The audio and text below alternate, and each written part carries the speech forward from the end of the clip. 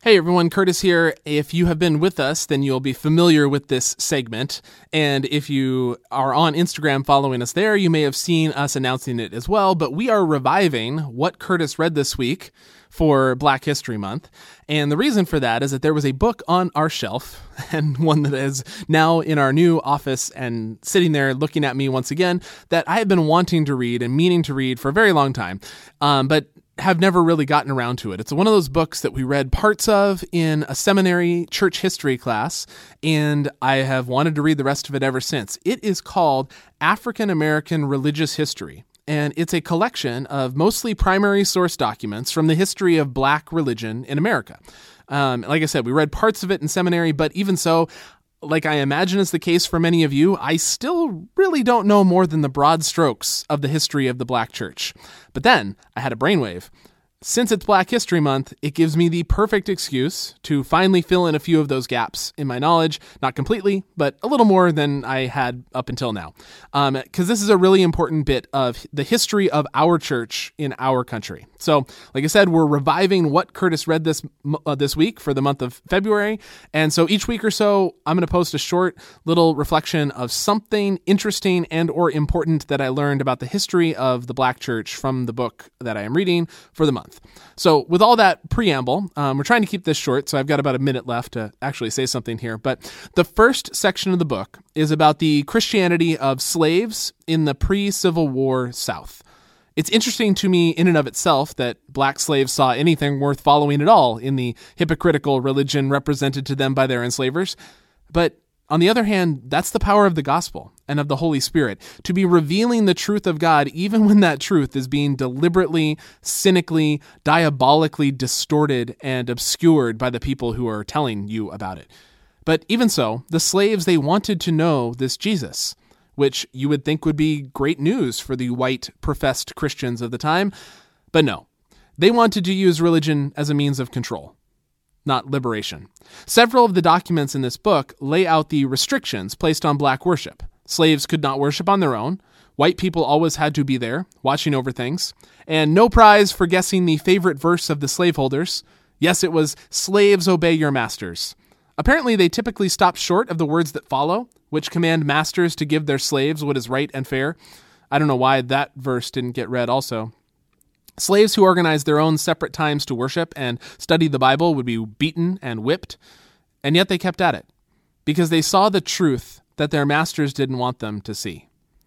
One of the most interesting pieces I read this week was a collection of songs, spirituals, really, that appeared originally in the Atlantic Monthly, which is still around today, but which started as an abolitionist magazine in, I think, the 1850s. And these are spirituals that the writer of this piece had overheard being sung by regiments of Black Union soldiers.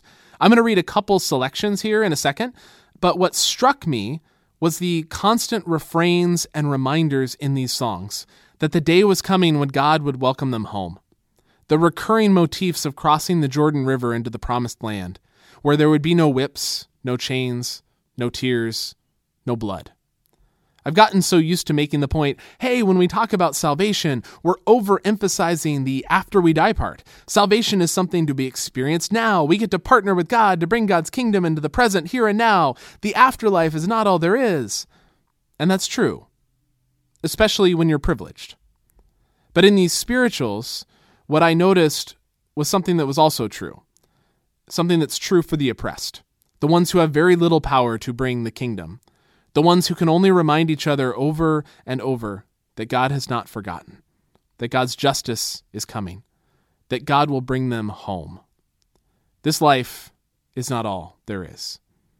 So I want to read a couple of these quickly, and if anybody is interested in seeing more of them, let us know and we can figure out a way to get a copy to you or something like that. But here are a couple of these spirituals that the writer of this piece in the Atlantic heard sung around the campfires of the Union Army. The first one goes like this. There's no rain to wet you. Oh yes, I want to go home. There's no sun to burn you. Oh yes, I want to go home. Oh push along, believers. Oh yes, I want to go home. There's no hard trials. Oh yes, I want to go home. There's no whips a-crackin'. Oh yes, I want to go home. My brother on the wayside. Oh yes, I want to go home. Oh, push along, my brother. Oh, yes, I want to go home. Where there's no stormy weather. Oh, yes, I want to go home. There's no tribulation. Oh, yes, I want to go home. Then there's this one. It's a short one.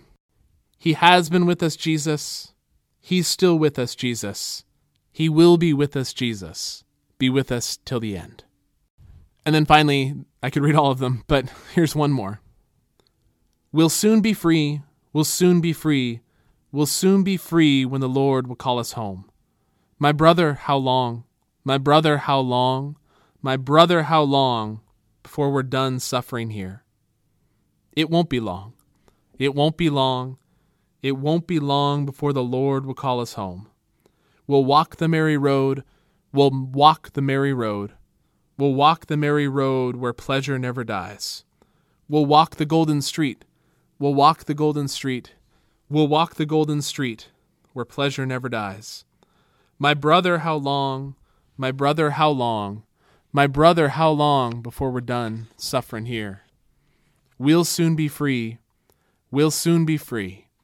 We'll soon be free when Jesus sets me free. We'll fight for liberty. We'll fight for liberty. We'll fight for liberty when the Lord will call us home.